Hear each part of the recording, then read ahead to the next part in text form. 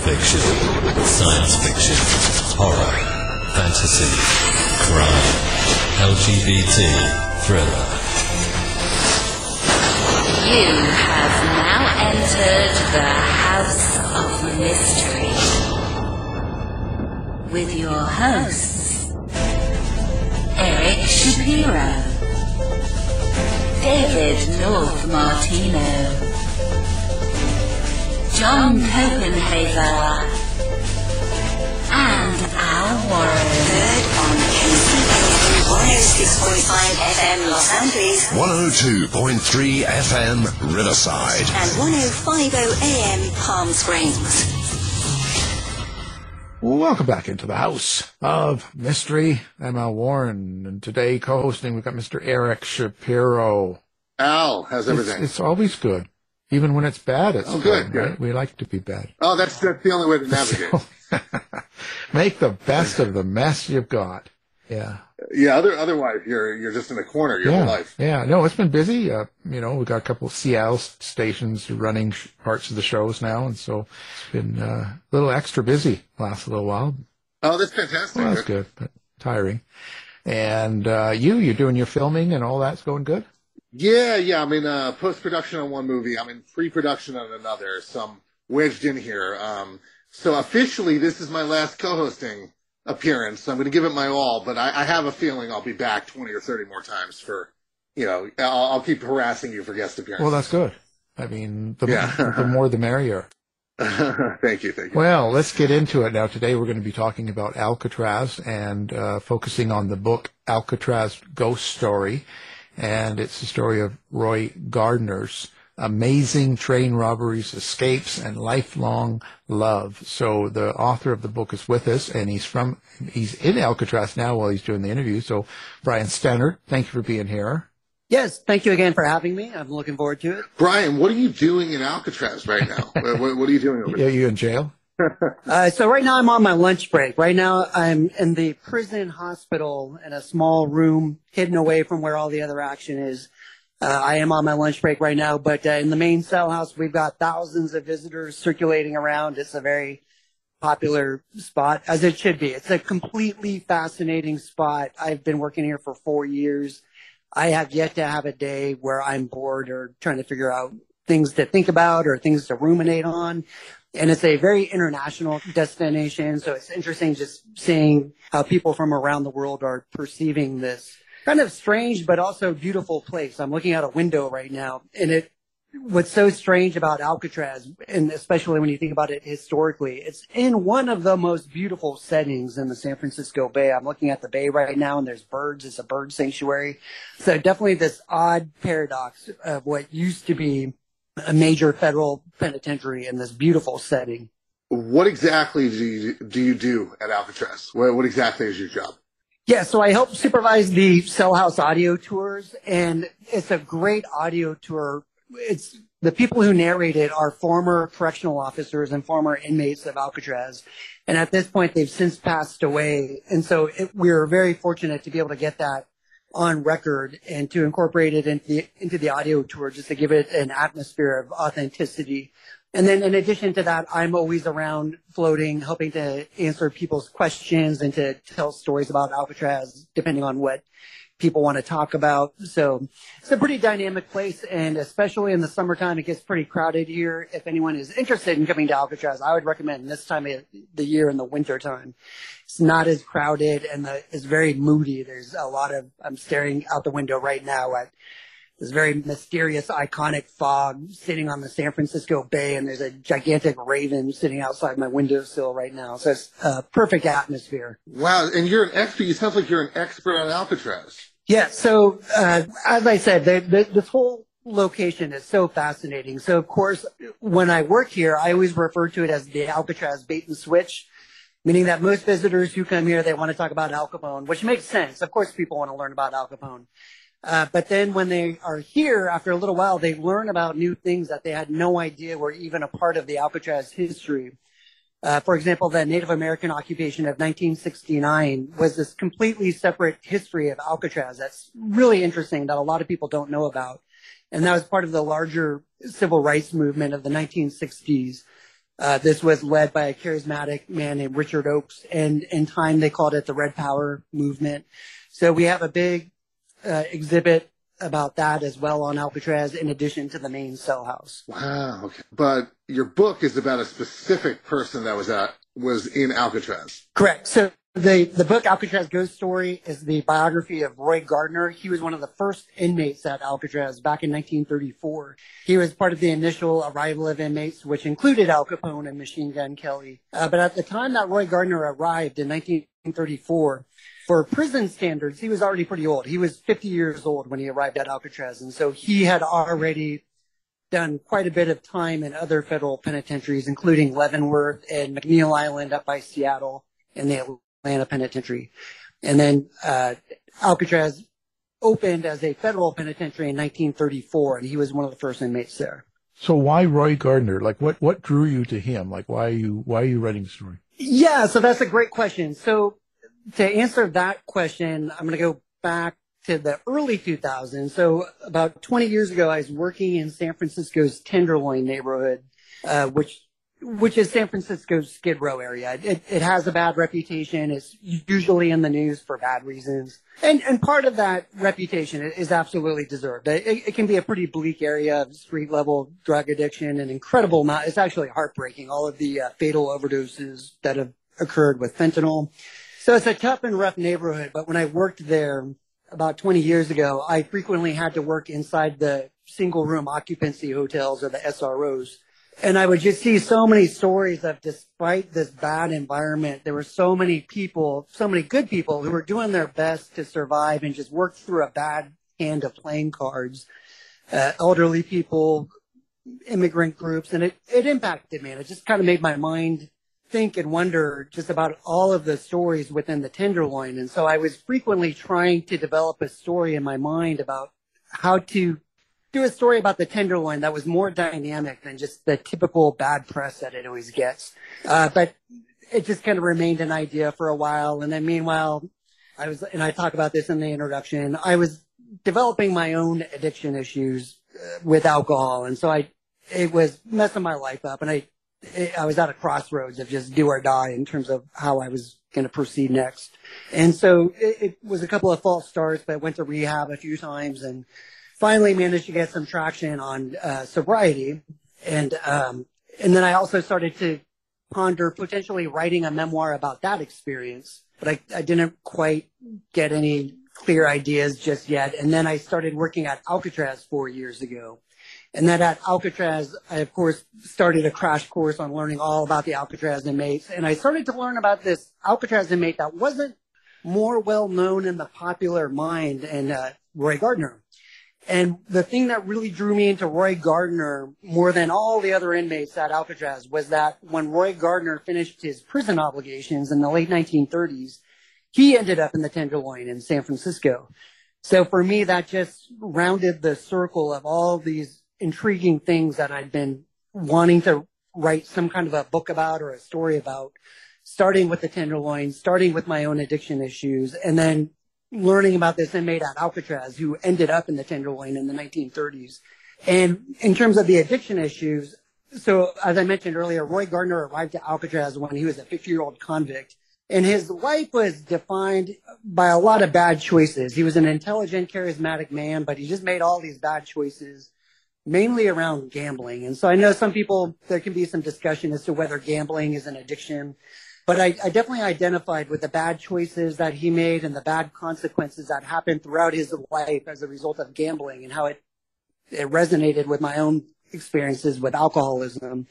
And so all of a sudden, all of these boxes were getting checked off, where it just became a floodgate, where I finally figured out that maybe this will be the story that I will write, the biography of Roy Gardner, and touching upon issues of addiction, and then also being able to finally develop a story about the Tenderloin that I had been ruminating about for so many years. And then during the research of Roy Gardner, every new plot development that I discovered, based on the historical research, the story just got more and more wild.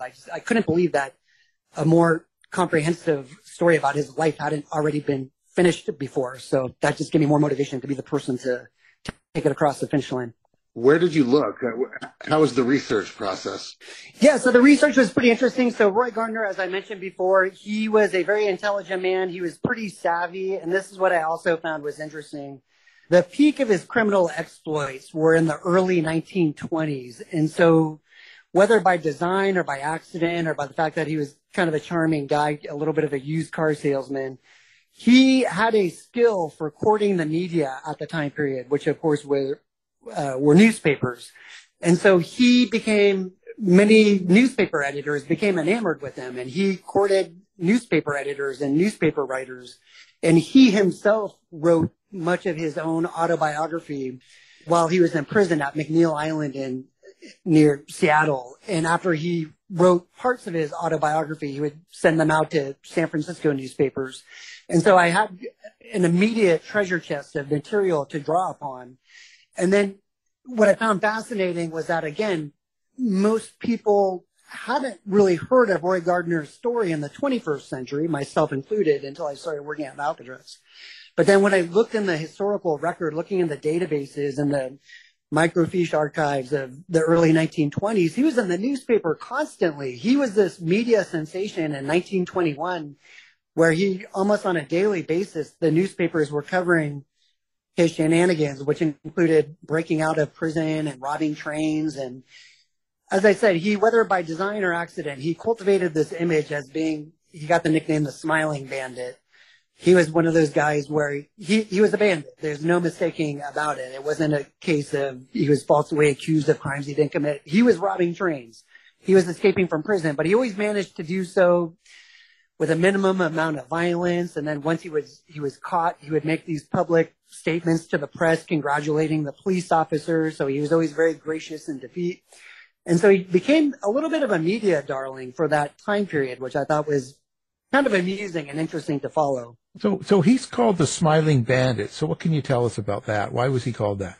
Yeah, so there's a pretty iconic photo. So in 1921, as I mentioned before, 1920, 1921 was sort of the peak of him constantly getting into trouble. And so what is also interesting about Roy Gardner is that throughout his adult life, he would toggle back and forth between being a bandit and then being a law-abiding citizen. So he had a wife, he had a child, and for a time period, he developed a skill as being a welder.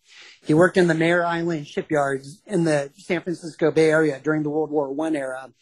He was a well-respected welder and really good at his craft. And so he had a phase where he was a law-abiding citizen who was respected by his community.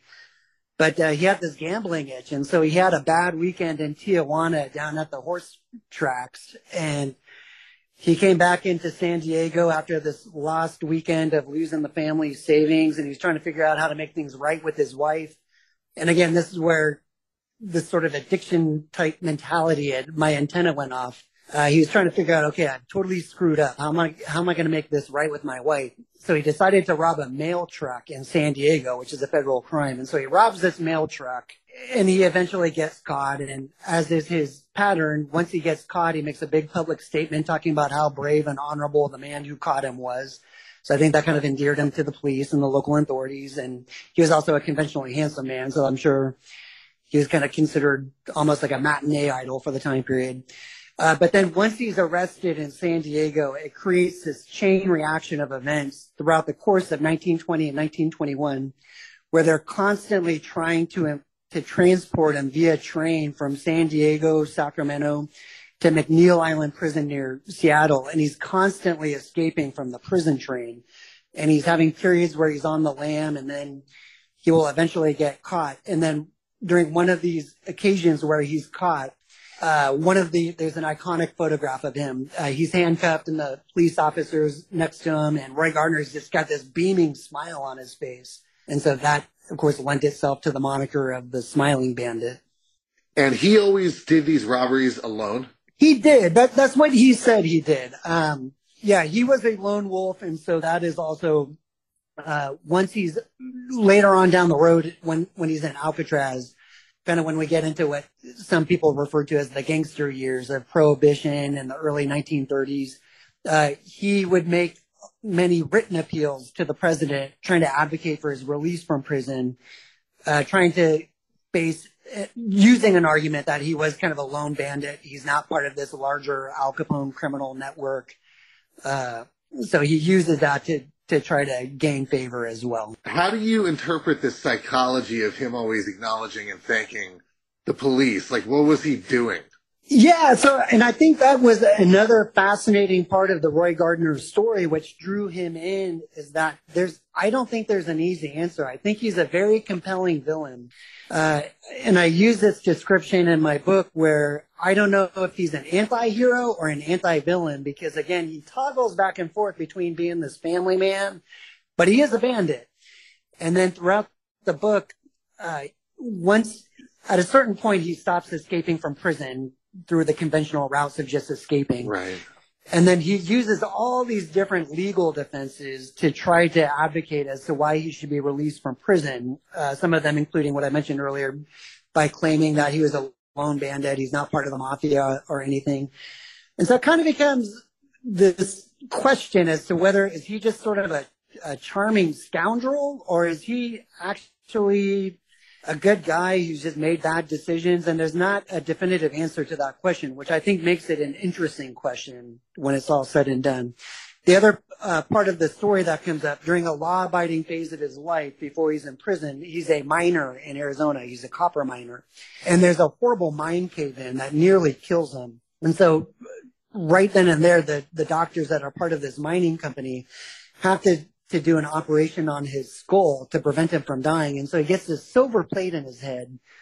And this is long before he commits most of his more notorious crimes. But later on, both he and his wife, and also one of the arresting police officers who he befriends, go on the vaudeville circuit in the 1920s saying that the only reason that Roy Gardner committed all of these crimes is because of this brain injury. We just need to do another brain surgery on him to correct the bad work that they did back at that copper mine.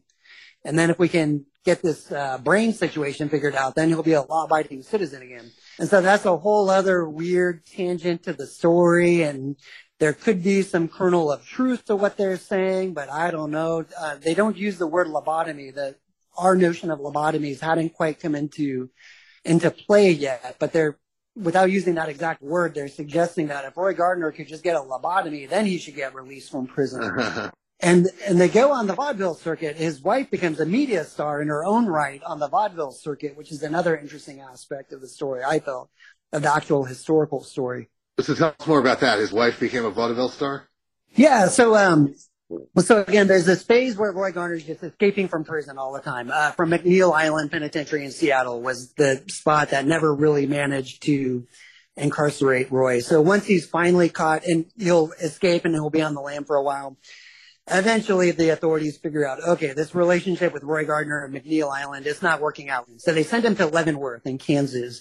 And then and it's not entirely clear, my suspicion is that maybe Leavenworth was better suited for not having people escape from. But Roy Gardner, he's not able to escape from Leavenworth, and there's not any evidence that he made any serious attempts to escape from Leavenworth. But it's at this point that his wife then takes to the vaudeville circuit with her claim saying that what he really needs is a brain operation. And then he too joins the vaudeville circuit, making the exact same message. And they're not competing with each other. They're on separate directions of the vaudeville circuit. But his wife, Dolly, is on the vaudeville circuit saying that what Roy really needs is a brain operation in order to get and once he gets that brain operation, he'll be cured of his criminal ways. And then, therefore he should be released from prison.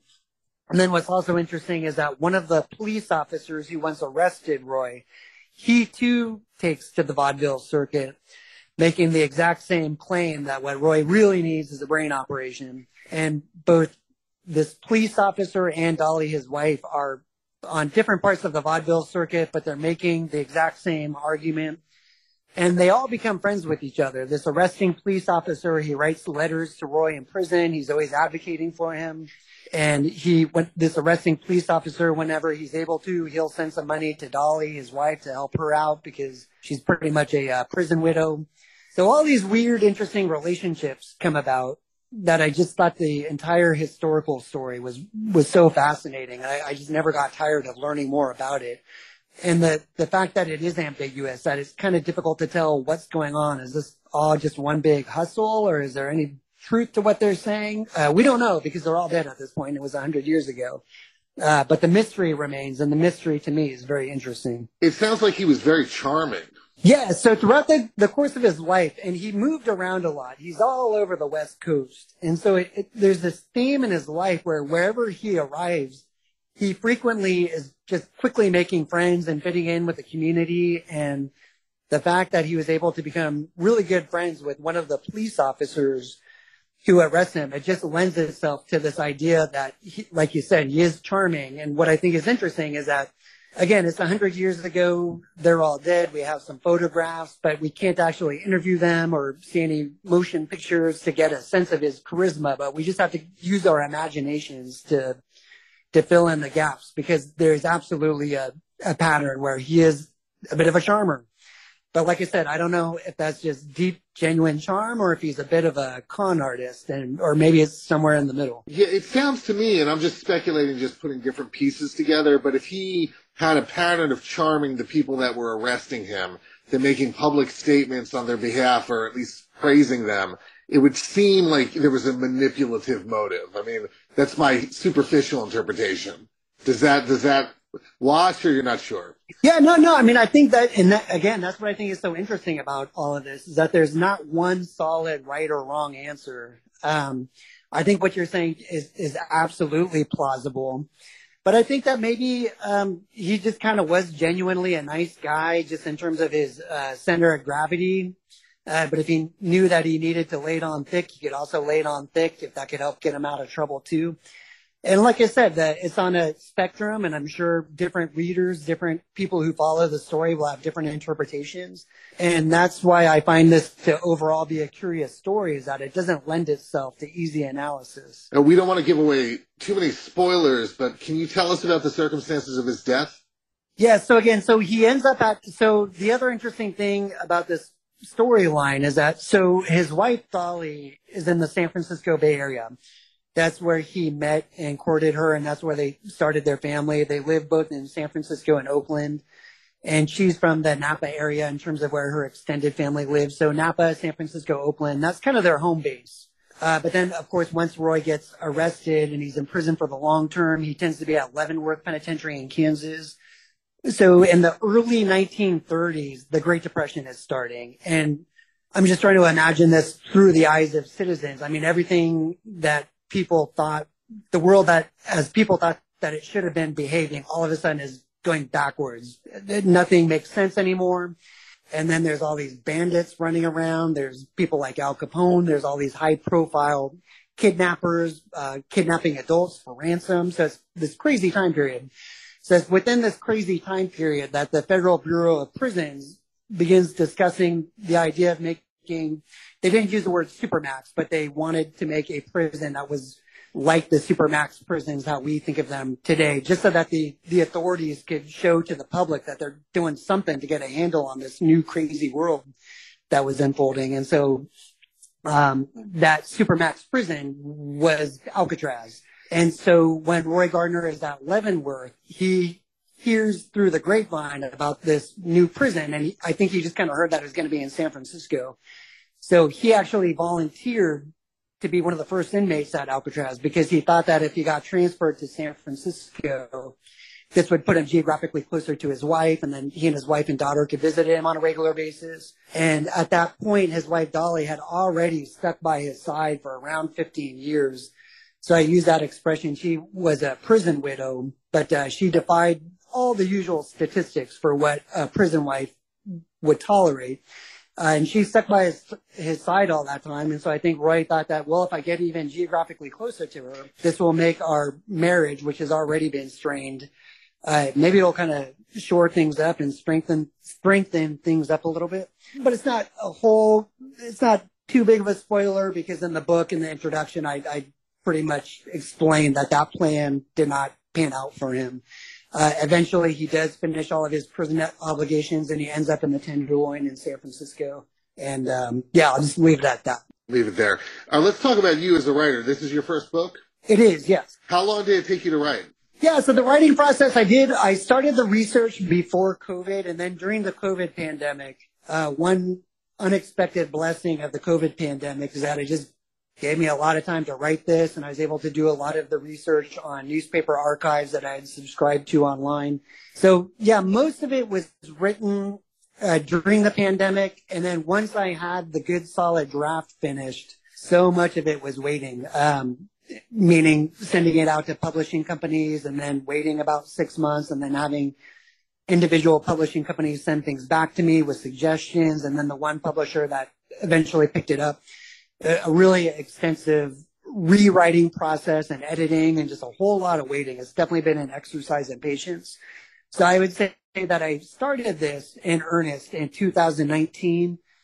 I would say that I finished the bulk of it in 2021, and it's finally been released a couple of weeks ago. Who's the publisher?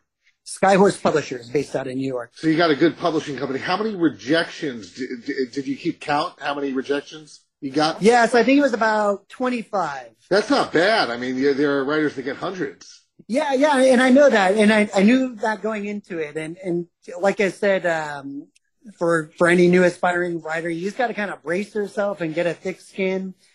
One thing in the rejections that was actually very helpful to me, the best rejections that I got provided detailed and constructive criticism.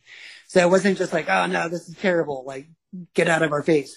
One editor in particular said that although she liked it, this is kind of what she thought might have been missing. It was still a no, but she at least gave me an opportunity, without crushing my spirit. She encouraged me to kind of look at things from a different angle, and that was very helpful to me. You went ahead with the notes she gave you, you put them in? Yeah, it wasn't so much a note. She just, it was her advice. Her advice to this was, the story is well written, but what's the point? That was that was her rejection. And even though that sounds harsh, it made me realize that, okay, I failed at what I set out to do. I need to go back to the drawing board, because it was a communication gap on my part.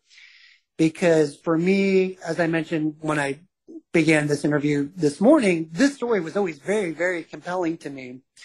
And so from my perspective, it for sure has a point. So if I wasn't able to articulate what the point of all of this is, then that's something I need to develop more. And so for me, that's where I realized that why this story was so compelling to me was, I believe, because of my own addiction issues and how I saw a lot of Roy Gardner's strained relationship problems when he was a 50-year-old man at Alcatraz. Even though that's a pretty foreign concept to me superficially, there are aspects to it that I could absolutely identify with. And there are absolutely reasons why, of all the 1,500 inmates at Alcatraz, I chose him to write a biography on. Tell us go through the list and what you and him have in common. We're both,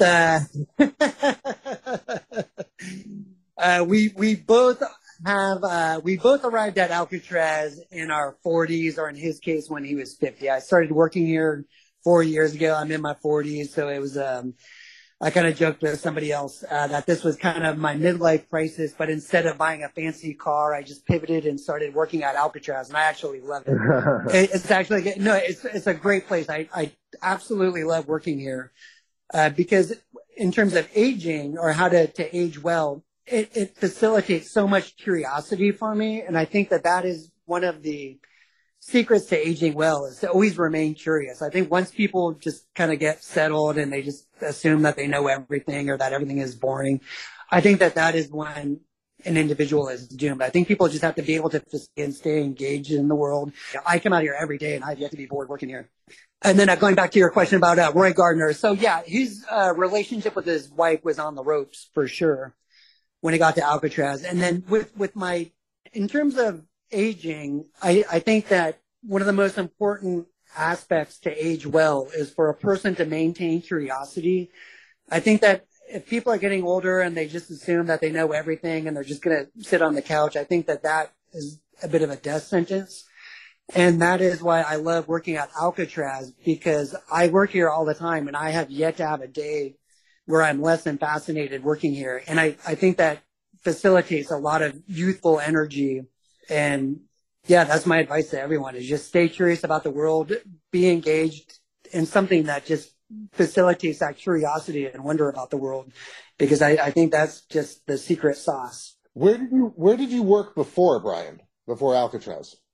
Yeah, so like I said, I worked in the Tenderloin for many years, for about, 25 years. I worked for a great agency, similar to Meals on Wheels. It was providing meals to people who are homebound due to critical illnesses.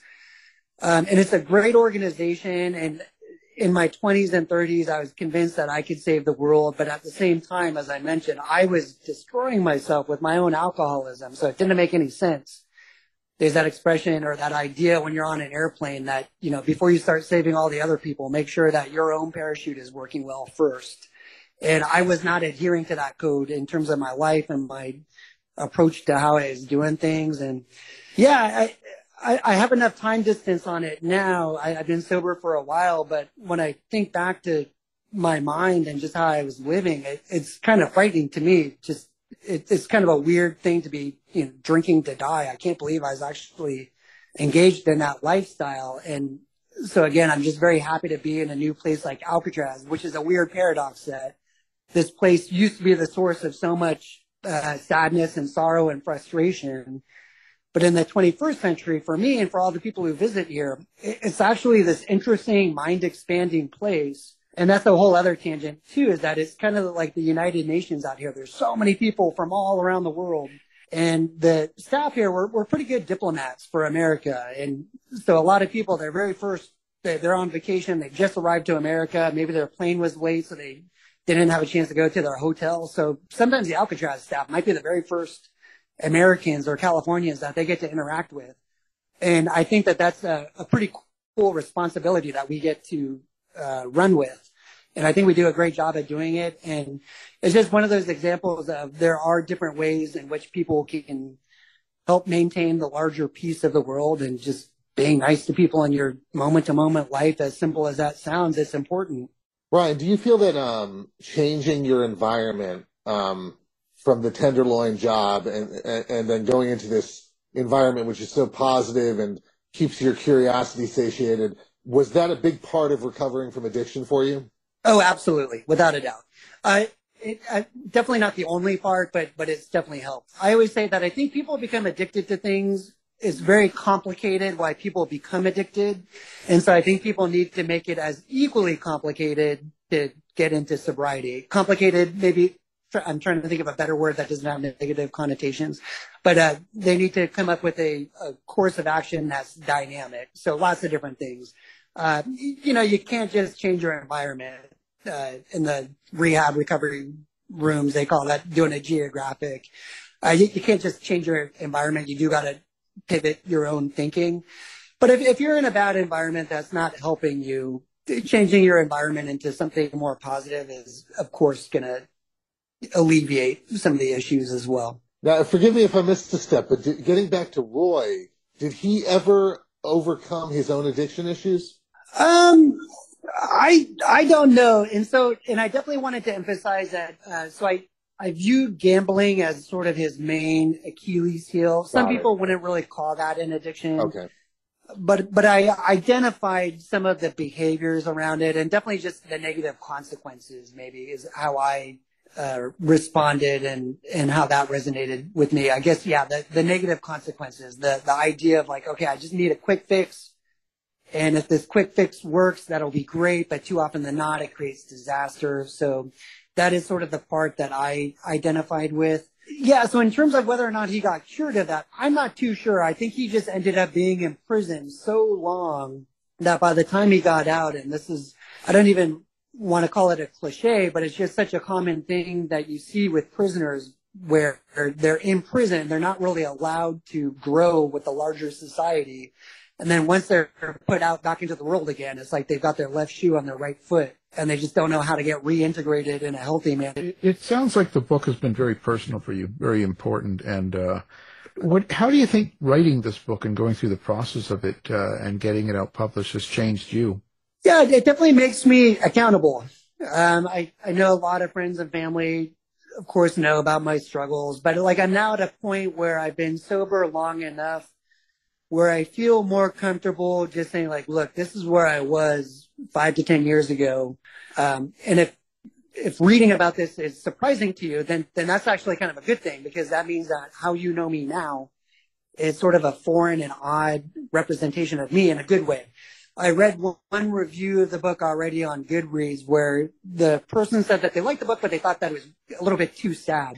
And I think that there's some truth to it, but I feel like I myself am the positive epilogue to it, that I describe Roy Gardner as a cautionary tale for myself, that I was very intrigued with Roy Gardner for much of his life, but I did not want to end up like Roy Gardner.